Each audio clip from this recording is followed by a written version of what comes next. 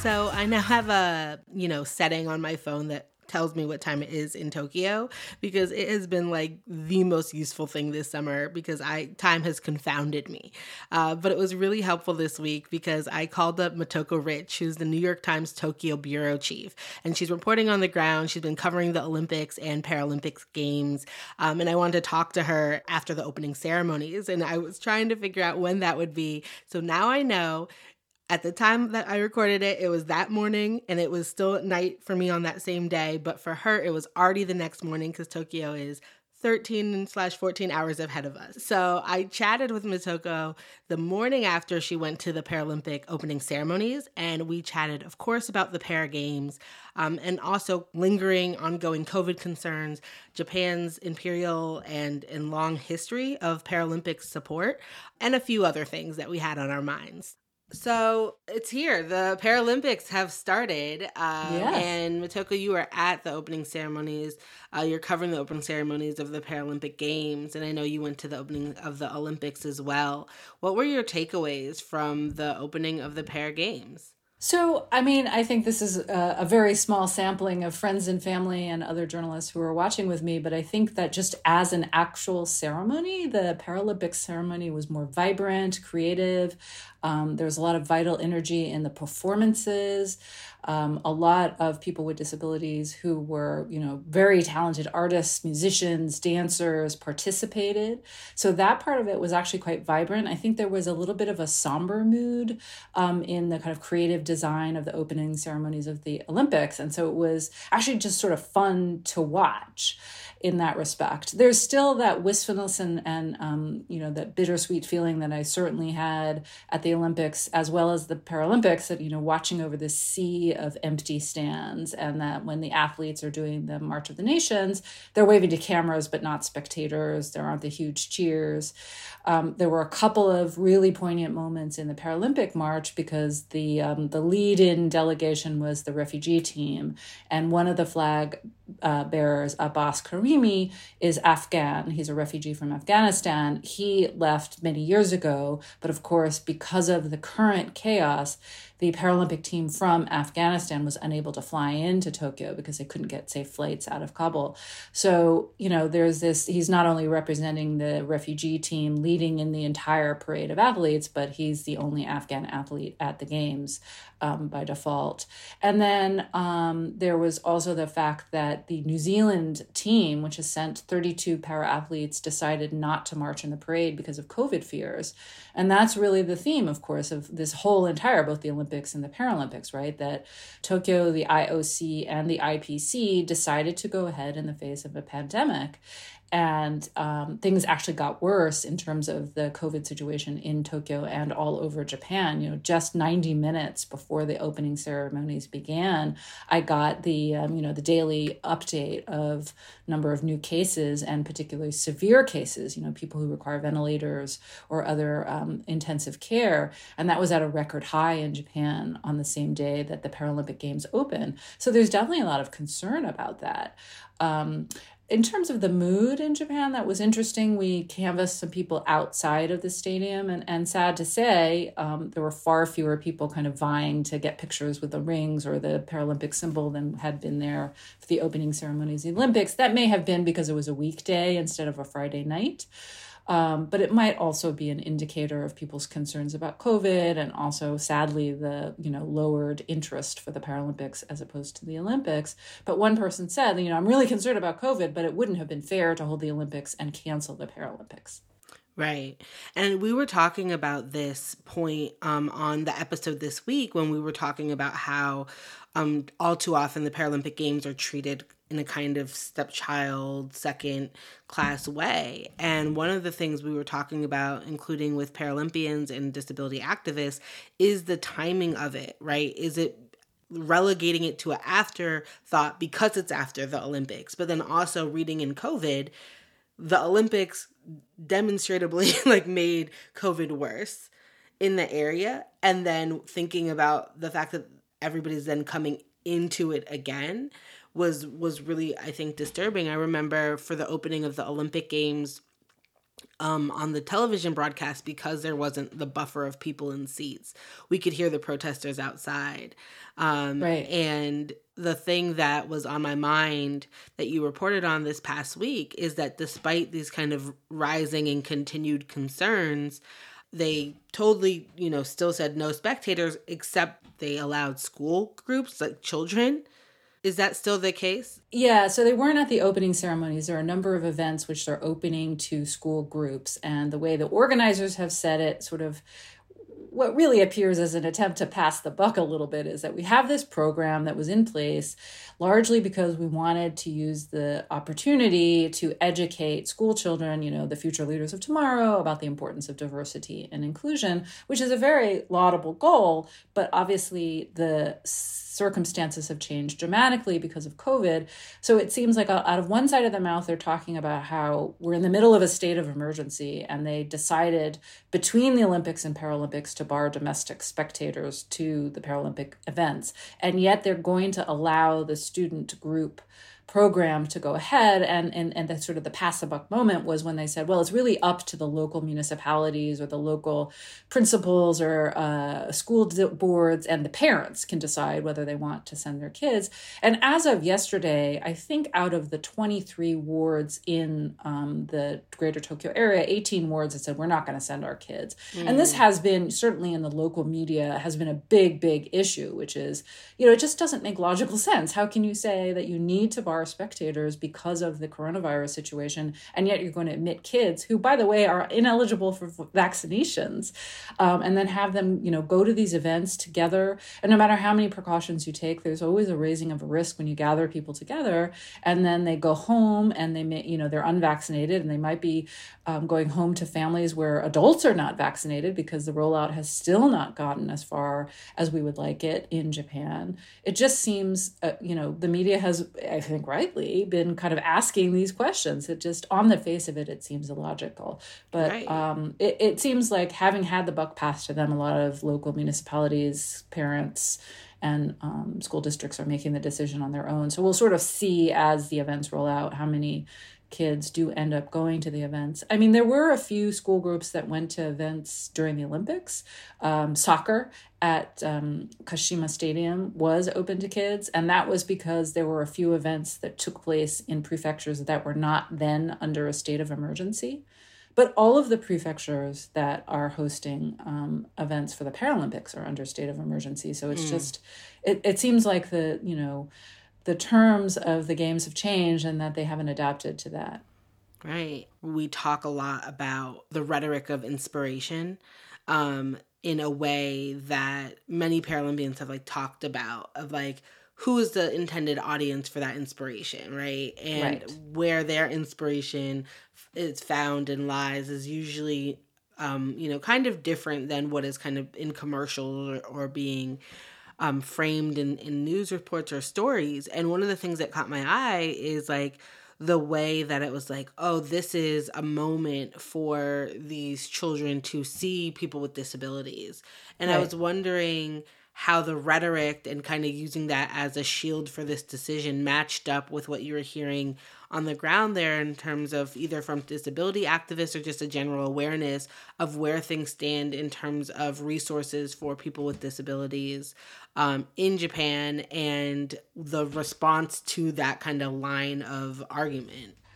So, I mean, I think it's really complicated, because I think that the rhetoric, as you say, is very overwhelming. And even just as a casual listener, I felt, God, this is a lot of pressure on these athletes. When Andrew Parsons, the president of the International Paralympic Committee, gave up to give his speech, I mean, it was filled with things like, you were here to save the world, to change the world. And, these athletes have worked really hard to get to where they are. They don't need to add onto it this extra burden of having to literally change the world. And I thought it was interesting that as a creative decision, that immediately after he spoke, they broadcast the We the 15 video that you may have seen on the screens, which the theme is exactly kind of the opposite of that. Hey, we just want to live our lives. We're just like you. We're people, and treat us as people. And in terms of the Paralympics, treat us as athletes. Rather than people with disabilities being heroic and Superman. I think I get the sense that a lot of people are a little bit tired of that rhetoric in the disability community.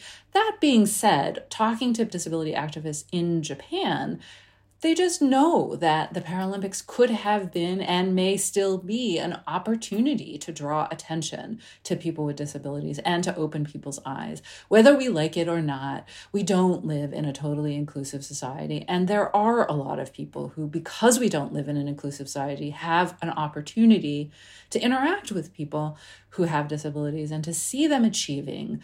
And so I think the activists recognize that this is an opportunity that they don't want to lose, and that through no fault of anyone, there is the coronavirus pandemic, which is limiting the ability of that message to be passed along. But I don't think anyone wants to put actual children at risk to pass that message on. I think they believe that, watch it on TV. Like, let's really encourage, like, everybody sit in your classroom and have an hour of Paralympic viewing.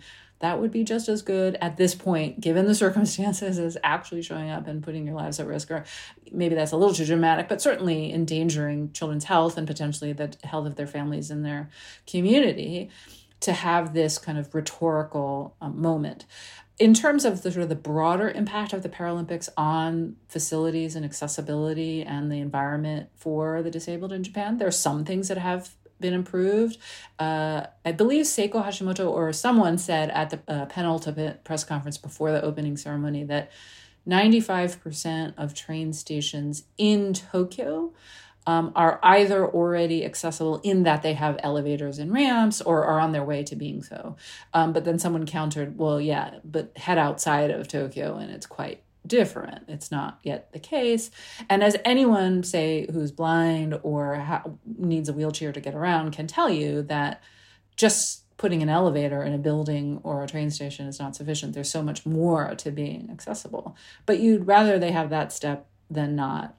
I think the other thing that's a big challenge for Japan is that they don't yet have a full sort of implementation of inclusive education or inclusive workplaces.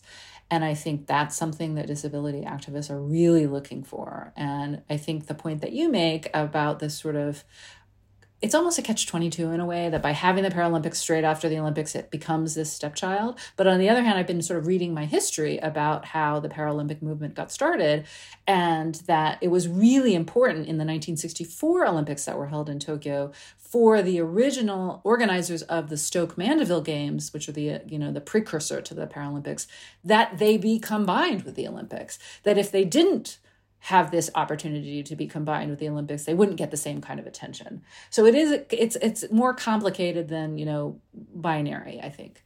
Yeah, absolutely. One of the things we were talking about, and our co-host Brenda's sister, who's a disability activist, had called in to talk about too, is that placement. And we talked about what it would look like to even run them concurrently. Right. Lindsay was talking about when we send a media team, having it 2 weeks later is so hard for coverage, right? Because who's sending a team back to Tokyo in a pandemic, right? To do this. That's what we're literally going through. We had a lot of people here for the Olympics, but we don't have as big a team here for the Paralympics. So, logistically, it's difficult to ask people to give up, 5 weeks of their life, especially during pandemic when you have to kind of include quarantine and all of that. Yeah. And I did kind of wonder, I'm sure it would be a logistical nightmare, but as I'm watching all of this, the nature of the Olympics is it's a bunch of different sports happening concurrently anyway. So it does seem a little bit artificial to divide these two events. Right. Why not have them run all at the same time? I'm not an event organizer, so maybe what I'm asking is actually a logistical impossibility. But there is something to the fact that, if you attend the Olympics, you're never going to see all the Olympic events anyway. You can't get to all of them concurrently. So in terms of coverage, inclusivity, it seems like it would make sense to combine them.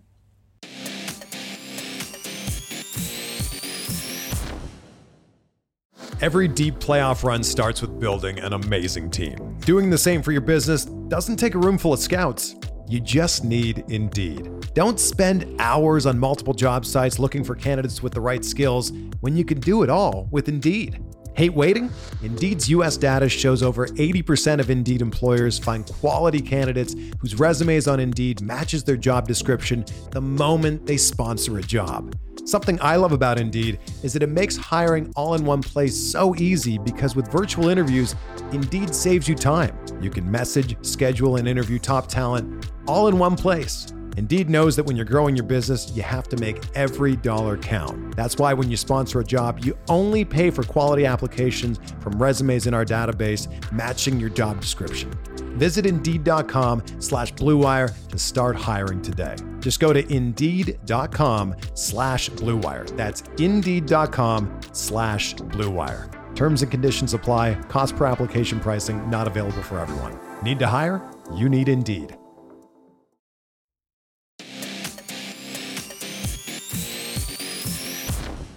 And I'm glad you mentioned the 1964 Para Games. Japan has played a huge role in the Paralympic movement, and a huge role in, this is the second Paralympic Games happening in Tokyo. And the only time that the Paralympics have twice happened in a country. Right. And I think that when we're thinking about the global kind of Paralympic, Para Games movement, it's really important, I think, to center Japan in that growth. Is there kind of like a palpable feeling from the lay public, an understanding of the role that Japan's played? Or is that a history that is still kind of being uncovered or reported on in terms of the connections between 64 and today, or even the role that Japan has played globally in this effort? I think it would be hard for me to generalize, but my sense of it is that you kind of had to have been a little bit of an Olympics geek to have made the connection, even, just between what happened in 64 on any number of fronts to connect to now, because, the people who were alive then are quite old now. Like there's a whole generation of people who weren't even alive then. And then, certainly it was something that was talked about in the run up to the games, but the extent to which people pay attention to that kind of thing until it's right in their face, it's hard to tell. But one connection that I made instantly, it's just sort of embodied in the fact that the emperor is the person who officially opens the games. And the current emperor, Naruhito, is the son of the two people who did a lot to bring the Paralympic movement to Japan. His parents, the Emperor Emeritus Akihito and Empress Emerita Michiko-sama, they were both crown prince and princess in 1964. And they took on the Paralympics as one of their causes. And at the time, it was not that long after the war, when you think about it, less than 20 years after the end of the war, they had a huge social interest. She was the first, quote unquote, commoner to marry into the imperial family in many, over 200 years. She was quite loved by the public. She's very glamorous. So the fact that the two of them were not only embracing and promoting the Paralympics movement, but then thereafter, they visited a lot of, unfortunately, the sort of policy of Japan was to kind of warehouse people with disabilities in institutions, but they made it a big, point of visiting a lot of these places, media in tow, and that, she would get down on her knees to talk to people who were in wheelchairs or bedridden. And again, sort of as a symbolic thing for in Japanese culture, the way that the imperial family is regarded, that was very symbolically important.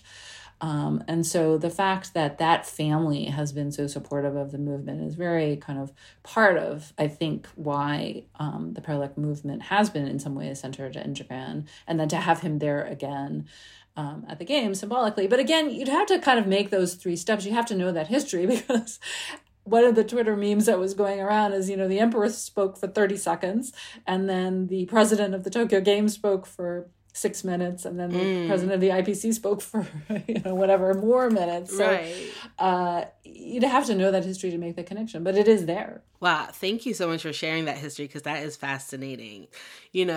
Those speaking times say so much about power and control and the way the IOC and the IPC work. Right. And by the way, Thomas Bach spoke a lot more than any of them. I bet he did. But, I think that when we talk about the Olympics, and oftentimes, I myself am in this position a lot, we talk about the devastation it usually brings to host cities and things like that. And one of the things I appreciate about the nuance, right, is these stories, right? It's this history. It's the other kind of things that we don't see in some of these larger conversations. And I really appreciate that history. So now that the ceremonies have started Is there a sense for yourself, for people around you? Are you really excited for certain events? I am. Is there, athletes you're looking at? Yeah, I mean, I'm excited about Abbas Karimi, the Afghan athlete who was one of the flag bearers for the refugee team. He's a swimmer.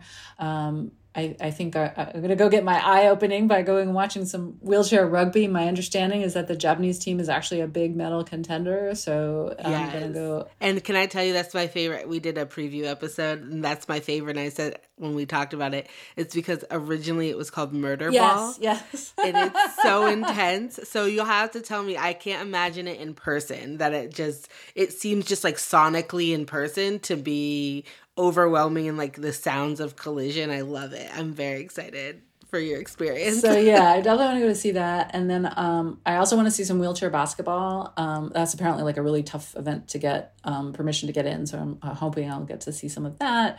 I ended up learning a lot about table tennis during the Olympics. I had never, watched it live or, thought of it even as a professional sport, and just sort of had this vague notion of ping pong diplomacy, and then kind of watched a lot of it and learned a lot of it. There's this great commentator, he's American actually, Adam Bobrow, who does some online commentary and YouTube videos, and he's like a table tennis obsessive, and he's still here for the Paralympics too.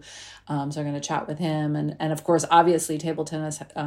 Just watching the different ways that table tennis can be played. I mean, one of the things that's super fascinating for me, that because I have never covered a Paralympics before, is just the sort of fine slicing and dicing of all the different categories. So it's not just, you can't just say that someone swims the butterfly. It's sort of, there are all these different categories depending on their disability. Swimming is really interesting because I think it's one of the most democratizing sports that almost anyone with any disability can participate. Whereas, obviously, wheelchair rugby by definition is someone who's in a wheelchair and not with other kinds of disabilities per se. So I think that it'll be just so fascinating to see the different ways in which people with different abilities are playing the same sport, but in kind of different ways. So I'm just really looking forward to seeing some of that. That's really exciting. And you mentioned Japan's strength in wheelchair rugby. Is there another kind of sense of like the go-to events for the Japanese delegation to really show out in?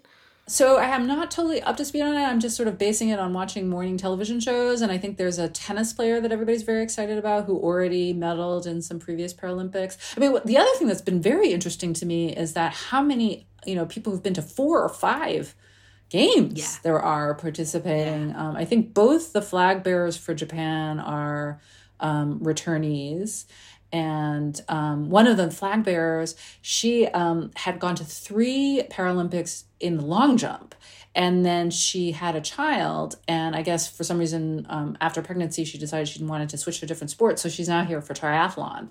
So I think that's just also really interesting, the kind of flexibility. And actually, there is another historical note from 1964 is that because it was only the second Paralympics to run alongside the Olympics, and because it was such a nascent movement, and frankly, because the disability community in Japan was not treated very well, that recruiting athletes to compete for Japan was an issue. And so a number of athletes had to participate in a whole bunch of events.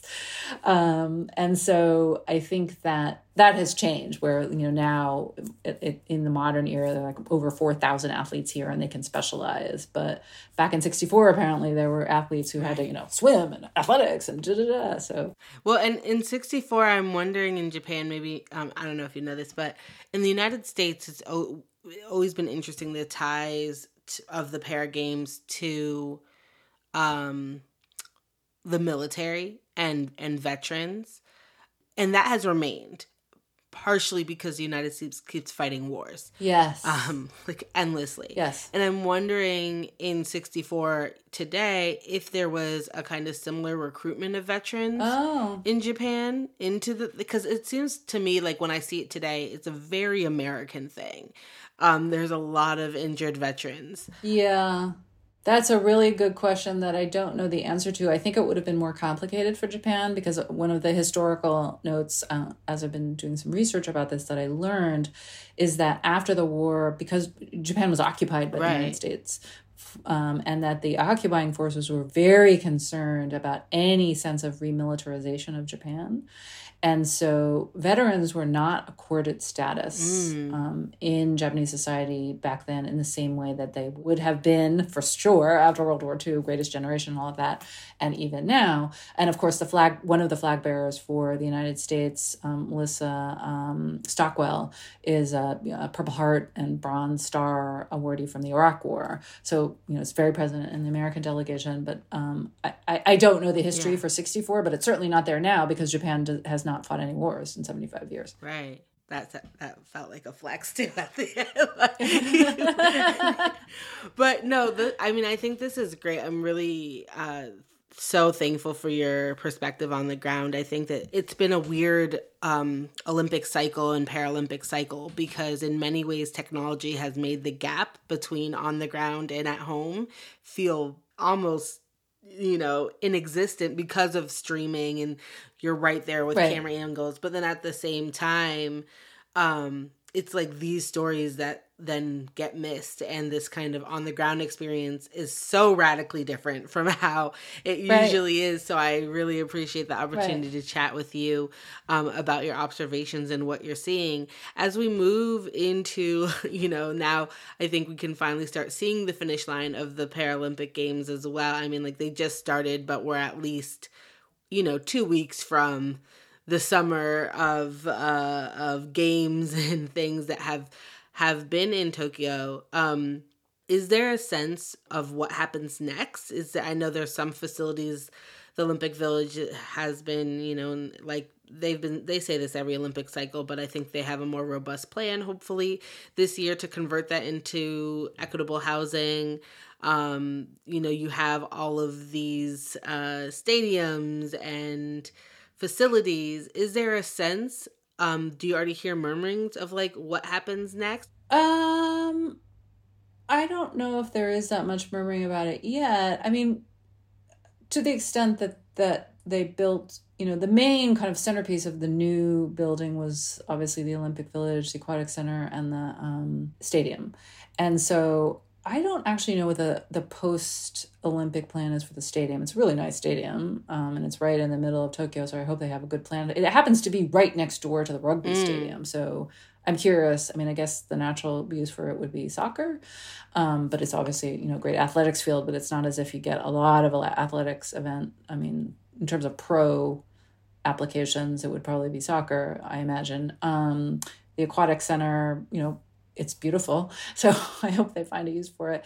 Yeah, I'm sorry. I'm a little bit ignorant on this. I need to do a bit of research to find out. No, it's fine. I think that, this is the question though. Like you see these, beautiful facilities. I can't stop thinking about Pyeongchang, like when they did the Winter Games there. And one of the ski slopes that they bulldozed a bunch of trees to make was pretty aesthetically, but it turned out to be a course that the athletes didn't like very much, and that was like they found slightly like not as challenging, and so they didn't plan to schedule any further world events there.